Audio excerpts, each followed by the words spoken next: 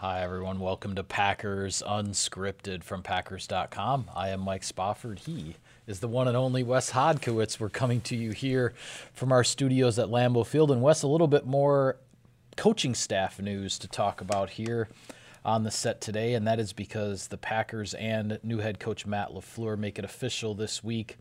Offensive coordinator for the 2019 Packers will be Nathaniel Hackett, most recently from the Jacksonville Jaguars. Why don't you give us the brief rundown on Mr. Hackett? Yeah, what's interesting, Mike, and you wrote this better than anybody, our five things on the website right now introducing the Packers fan base to their new offensive coordinator. It's interesting how these things work at times because Nathaniel Hackett, the son of Paul Hackett, a mentor for Mike McCarthy, in another disciple, that Bill Welsh coaching tree. Yeah, that West Coast offense. The West Coast scheme that he did. And now he's here in Green Bay, 39 years young, same exact age as Matt LaFleur. At this point in time, haven't had to get an official comment yet from LaFleur as far as what his thinking was here with his first official outside hire. But when you look at his resume, where he's been, I think the exciting thing is that he's accomplished some stuff with quarterbacks that aren't quite at the level of Aaron Rodgers, and seeing now with him getting a chance to work with someone like that, some fresh ideas coming into this building and what that partnership's going to be like, I think it's going to be fun to watch. Yeah, it's interesting. You want to go down a rabbit hole, so to speak. You start looking at all these coaching connections and how small a world this can be. Paul Hackett at the University of Pittsburgh, when Mike McCarthy really gets his first big break into coaching back in the, I believe it was 1989, the late 1980s. Paul Hackett was the head coach at that time for Pitt, and now here we are, basically 20 years later, and Paul Hackett's son is the offensive coordinator for the head coach who's replacing Mike McCarthy in Green Bay. So go figure. It's one of those things, and there are all kinds of connections like that. That's why I said in inbox when someone asked about how many former head coaches' kids are in the league, I'm like, man, there's too many to count. Yeah, I mean, exactly. It's a league, and it's a game where you're going to see a lot of those bloodlines. Yeah, it's a small world, certainly. But when you look at Nathaniel Hackett, what stands out the most is obviously his work with the Jacksonville Jaguars in 2017. Obviously, that is a team that made it all the way to the AFC Championship game. And many would say if not for an somewhat inadvertent early whistle on a fumble play, they might have beaten the New England Patriots and gone to the Super Bowl last year. But with Blake Bortles and a rookie running back in Leonard Fournette in 2017 with Jacksonville, the Jaguars had one of the best offenses in the league. I believe it was fifth in points and sixth in yards? Correct. And the number one rushing offense in the league. They certainly leaned on their rookie running back in Fournette considerably there. Things didn't go as well in 2018. The reports were a lot of regression from Blake Bortles. He wasn't living up to his standards. Obviously, injuries can affect anybody. Nathaniel Hackett ends up getting relieved of his duties there in Jacksonville, but it sounds like Matt LaFleur is pretty excited to bring another, I guess I would say, fairly young up-and-coming coach on board. Yeah, I think so. And looking at where he's come from and the road he's taken to get here, it's also interesting. We were talking about how small the coaching circles can be. Well, look at the fact that Nathaniel Hackett was the offensive coordinator for the Bills in 2013. Who was the defensive coordinator that year for Buffalo? Mike Pettin. So, I mean, it just goes to show you that, these relationships that you build over the course of time and then getting those opportunities. The thing that I like, though, looking at this scenario now is you see LaFleur coming from being the play caller in Tennessee, Hackett getting the chance to do those sort of things with the Jacksonville Jaguars. And obviously, as we both mentioned, Aaron Rodgers wasn't the head coach or wasn't the quarterback for either of those teams. But what they did with the running game to set things up for their passing game, that's why the Jaguars ultimately were able to get as far as they did last year. Absolutely. Was with having Leonard Fournette, being able to develop that and play off that. And then you look and see the success that the Titans had down the stretch this season. It was Derrick Henry opening that door. So I think that's going to be one of the big hallmarks of this duo. And it's obviously going to be a big point of emphasis for any head coach, any offensive coordinator to establish the run. But you have Aaron Jones and Jamal Williams, and being able to get those guys going to make Aaron Rodgers' life easier. Mike, how many times have I said over the last 3 years of doing this show, when you look back to Aaron Rodgers' strongest seasons, he's always had a complimentary running back or just somebody that can make impact plays out of the backfield. I think the Packers have that, and it's going to be up to Hackett and LaFleur to get the most out of that. I think that is the most interesting part of this, as we're going to see and obviously talk plenty about the evolution of this Packers offense and where it's going. When you look at what Hackett did with Fournette in Jacksonville, you look at what Matt LaFleur did with Derrick Henry in Tennessee. Packers have Aaron Jones. They have Jamal Williams. Maybe they'll add some others this offseason to that depth chart at running back. We'll have to see. I think that's a very interesting part of this as we follow it moving forward with regards to the running game. The other thing I'll say, and this is interesting because I saw the question in Insider Inbox. I believe you were the one who answered it on your day. There was a fan who wrote in and said, a lot of Packers fans are kind of on edge, a little bit disappointed or upset that, Matt LaFleur is coming from Tennessee with an offense that was ranked in the 20s, and now Nathaniel Hackett's coming from the Jaguars after being relieved of his duties midseason in 2018. But if you actually go back a year, Nathaniel Hackett with what he did in Jacksonville in 2017, and then Matt LaFleur as Sean McVay's offensive coordinator with the Rams in 2017.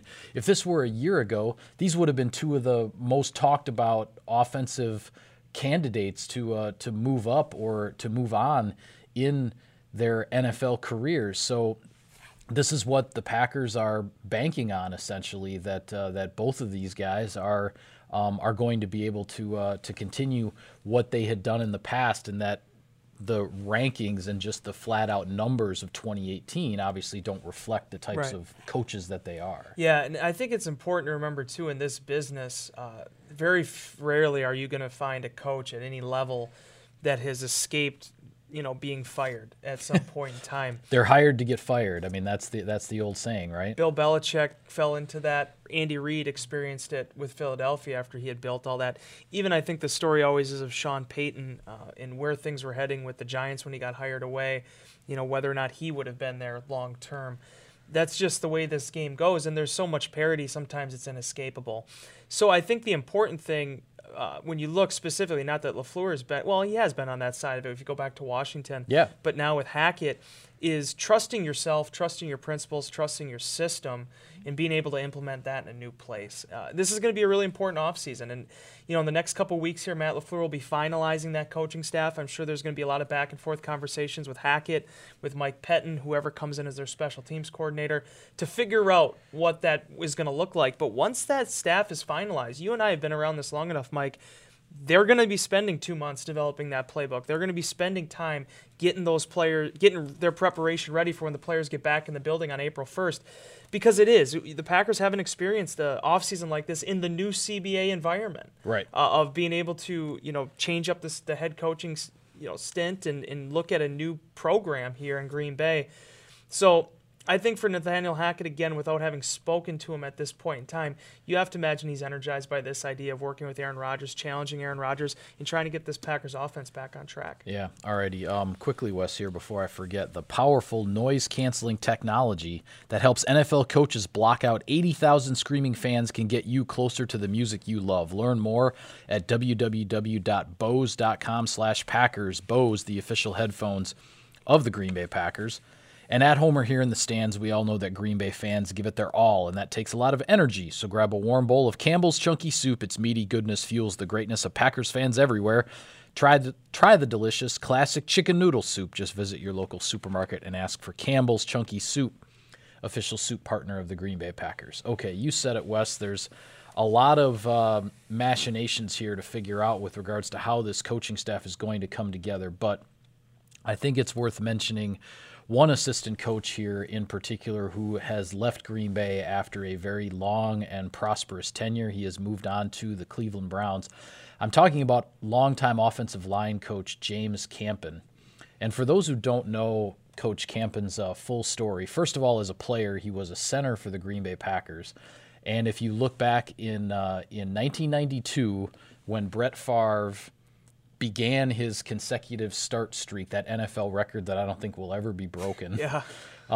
When he began that consecutive start streak at quarterback in Green Bay in 1992, his center was James Campen. Fast forward from there to 2004, James Campen returns to Green Bay as an assistant coach on Mike Sherman's staff. He's with Coach Sherman for the final 2 years of his tenure, and then for the entirety of Mike McCarthy's tenure, starting out as an assistant offensive line coach and then taking over as the offensive line coach in 2007 when Joe Philbin was promoted to offensive coordinator. And boy, 15 years as an assistant coach in one place, that doesn't happen very often in this league. And I can't say enough about what a great guy James Campen is, let alone a very, very accomplished football coach. It's interesting because now with his new title with the Cleveland Browns, he's associate head coach, offensive line coach, and and there's so many different ways to rise up the ranks. You look at what Matt LaFleur has done, being a quarterback-driven type coach and being able to go from one spot to another and kind of have that gradual incline. What's interesting about James Campen's story is he basically became a high school coach. Once his playing career was done, he was settled out, I believe it was in California, and then he got an opportunity to come to Green Bay. And he started from the bottom to get where he's at today over the last 15 years. Yep. And the thing that was really special with him when you dealt with him, whether it was professionally, personally, he always was that high school coach. If you could take out all the layers away, take off the Packers hat, just put on a regular starter jacket, James Campen, you would have thought he was the Bayport High School football coach, just the way he carried himself, how personable he was. Even in the interactions with the media, you and I covered our share of high school football games, and in interactions with the media and interviews, he was still that high school football coach. When you'd ask him questions, the way he talked about his players, the way he would answer those questions and interact, just a tremendous guy on a personal level. I'm certainly going to miss him a lot. I know you will too, but certainly wish him the best and hope that he continues to find a lot of success in Cleveland. Yeah, two of my favorite stories about Campy. One goes back to 2012, my first official year on the beat. This is back when the Green Bay Packers, the way they handled assistant coaching availability, you'd sign up for specific coaches. You go interview them in the hallway outside the locker room. Offensive coaches on one day, defensive coaches on the other. Right. So I'm going around with Rob Domofsky, my former colleague who now works at ESPN.com, and basically I'm just making the rounds introducing myself, and I introduced myself to Campy, and right away, and he wasn't joking. He's like, "Oh, so is this your intern?" He says to Rob. Now, mind you, I was 24 years old at the time. I still tend to be a younger-looking fellow, especially on the days I decide to shave. And so I go, and we had a good laugh about it. I'm like, "No, I'm actually the new guy that's coming in for Kareem Copeland. I'm going to be the third beat writer here." And we had a good laugh about it. I put it out on Twitter, and I don't know I don't know if Campy had Twitter. I don't know if somebody from the PR staff had alerted it to him. But, next interaction I had with him, I'm like, "Oh, yeah, so you go and, put that out there." And I look like the dumb coach that doesn't know that you're an intern or not. We had a good laugh about it. The second story I want to tell very quickly was after I came on board here in 2016, James Campen was one of the guys that I kind of had bounced some stuff off of about all this stuff. And I wrote about this in Insider Inbox. I was at a local pizzeria that I don't think I can actually say the name because of sponsorship deals. But Campy just happened to be up at the bar waiting for his pizza. I was waiting for mine. And this was probably, I want to say, a couple months into the job. And the thing about James Campen, I'm sure you have experiences like this too, he had a way of listening to you, and I think his players experienced this too. It wasn't waiting for his turn to speak. It was really clearly listening to what you were feeling. And I think he knew my reservations when I came over here with this position, and he knew, some of it's difficult. You did it too, going from a journalism background to working for a website, a team website. Right. And he had a way of kind of seeing through me to have those conversations on a deeper level. I will always appreciate it. And just being able to get that feedback from him at times, I don't know if there's anybody in this building that made me feel more welcome about joining the Green Bay Packers than James Campen, and I doubt he's watching this, but if he is, I have to say thank you to Campy for that. Yeah, absolutely. And I'll say this about his coaching tenure here as well. A lot of teams spend first-round draft picks on offensive linemen, right. And throughout Mike McCarthy's tenure here, James Campen only had 2 first-round draft picks to work with. One was Derek Sherrod, whose career unfortunately didn't work out because of a really nasty leg injury at the end of his rookie season, and unfortunately that ended things for Derek prematurely. The other one being Brian Bulaga. But James Campen has, whether you've given him 4th-round draft picks like Josh Sitton, TJ Lang, and David Bakhtiari, whether you've given him undrafted guys like Lane Taylor, whether you've given him 2nd-round picks like Darren College, he's always had this Packers offensive line in tremendous shape, ready to adjust, guys being cross-trained at multiple positions, all of that. And I just think he deserves a ton of credit for what he accomplished. Now people may be wondering, well, then why isn't he staying with the Packers? Well, a new head coach comes in. He's going to have his own ideas. He's going to have ideas of people he wants to bring in and ways he wants to do things. The fact that James Campen is leaving is nothing against him. And I wish him all the success in Cleveland. But his tenure here as an offensive line coach, you talk to any player who was in that offensive line room with him, they have nothing but respect and glowing things to say about him, as you and I do as well. Yeah, and I'm glad you brought up the Sherrod thing, because that actually does lead me to one more story. So it's obviously you get Brian Bulaga in the building. He ends up becoming the youngest right tackle or whatever it was, or starter in Super Bowl history at 21 years old in 2010. But you look at Derek Sherrod, for example. Sherrod had a devastating injury. I don't know if there was anyone anywhere in any profession that was more invested into trying to get Derek Sherrod back on the field and make him the player that they thought he could be than James Campen. Yeah. I know how much he cared about Derek, how much he cared about him as a person in trying to help him. Now, ultimately, it didn't work out, but I'll say this. It wasn't for a lack of trying from either Sherrod or James Campen's perspective. Right. That meant a lot to him to be able to get him back on a roster. Whatever the situation may be, however long he may have lasted, that was a difficult injury, an injury that required 2 separate surgeries for Sherrod to come back. And those are the stories you don't hear about, whereas you look at David Bakhtiari.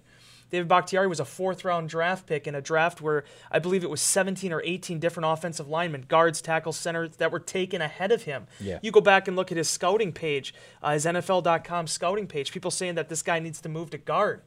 James Campen helped make a franchise All-Pro, Pro Bowl left tackle out of David Bakhtiari, a position that if you redraft that, Bakhtiari is a top 5 pick, maybe a top 3 pick. Yeah, he's absolutely a top 5 draft pick if you reselect from 2013. And that was where I know a lot of people, things went a certain way near the end with Ted Thompson and in frustrations about things, but that was the draft and develop mentality at its finest. Yep. And especially that 2013 draft, J.C. Tretter, Eddie Lacy. The players, the Packers personnel department in Thompson was able to identify and given him to someone like James Campen that was able to develop him. It's a great story. I think Campy is going to go down as one of the all-time best assistants that this organization has had. Yep. And as you said, though, you wish him luck in the next phase because that's what this game is. It's moving and shaking, Yep. and now he has a good opportunity in Cleveland. Wish the best for him. Well, before we go, Wes, I know we've got the conference championships in the AFC and the NFC coming up this weekend. For those who want a little bit more of a breakdown, our previous episode, we talked a lot about what was going on in the playoffs through divisional weekend, looking ahead to these conference championships. So quickly here, before we go today, I'm just going to put you on the spot. Who you picking? I'm going to go with the Saints, and I'm going to go with Kansas City. And I know the stats. I understand how good Tom Brady has been in cold weather.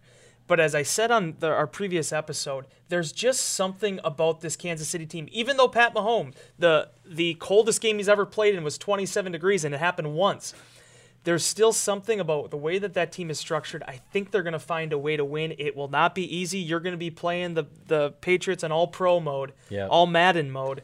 But it's going to be exciting to watch. As far as New Orleans, I've said it all along. Why change the statement now? You have to beat them in the Superdome. Nobody's been able to do it. Yeah. It is what it is. I'm with you on both games. I've been bullish on the New Orleans Saints since last January when I thought they were the best team in the playoffs, and I think they might have won the whole thing if not for that Minneapolis miracle. I think the Saints are going to the Super Bowl. I don't see them losing in the Superdome. With regards to the Chiefs and the Patriots, I agree with a lot of the things that you said. With regards to the cold weather and Mahomes, young quarterbacks, when they get into that freezing cold weather, and even if they're not used to it, it doesn't seem to affect them as much, at least from what I've seen, as the older quarterbacks. Not that Tom Brady is any stranger to cold weather, certainly coming from New England. But I'll also say this. The last 2 times the New England Patriots have played on the road in the AFC Championship. They lost both of them to the Denver Broncos in 2013 and in 2015. I've been saying a lot in Insider Inbox and elsewhere, there's a lot of this dynasty of the Patriots that has been built on being able to play home games in the playoffs. And there's nothing wrong with that, but it's just a fact. You look at the number, the large majority of home games they've had in the playoffs. It is what has helped build the dynasty. They are on the road for this one, so I think Kansas City beats them because you look at New England's road record in the postseason over time. They're not really that much better than anybody else when they play in the playoffs away from Foxborough. So I'm going with that. I think Kansas City gets to the Super Bowl. And so much was made this past week, Mike, about a week ago, about Sean Payton bringing in the Super Bowl trophy, the money, all that stuff. the piles of cash. Is there anything more motivating right now for Andy Reid than the Lamar Hunt trophy being there right now this week? Oh, my goodness. Yeah. On the podium with the two helmets. First time that's happened in the team that Lamar Hunt built, the organization, the stadium, and to have a chance to play for that trophy at your home venue. It doesn't get better than that. Yeah, no question about it. I think it's going to be a great Sunday of NFL football. Hope everyone enjoys it. I know I will. So absolutely. With that, we will sign off on this edition of Packers Unscripted. Be sure to follow all of our coverage, continuing coverage of what's going on here at 1265 on Packers.com. On Twitter, follow him at Wes Hott. I'm at Mike Spofford at Packers for the team account. Thanks for tuning in, everybody. Enjoy Championship Sunday. We'll see you next time.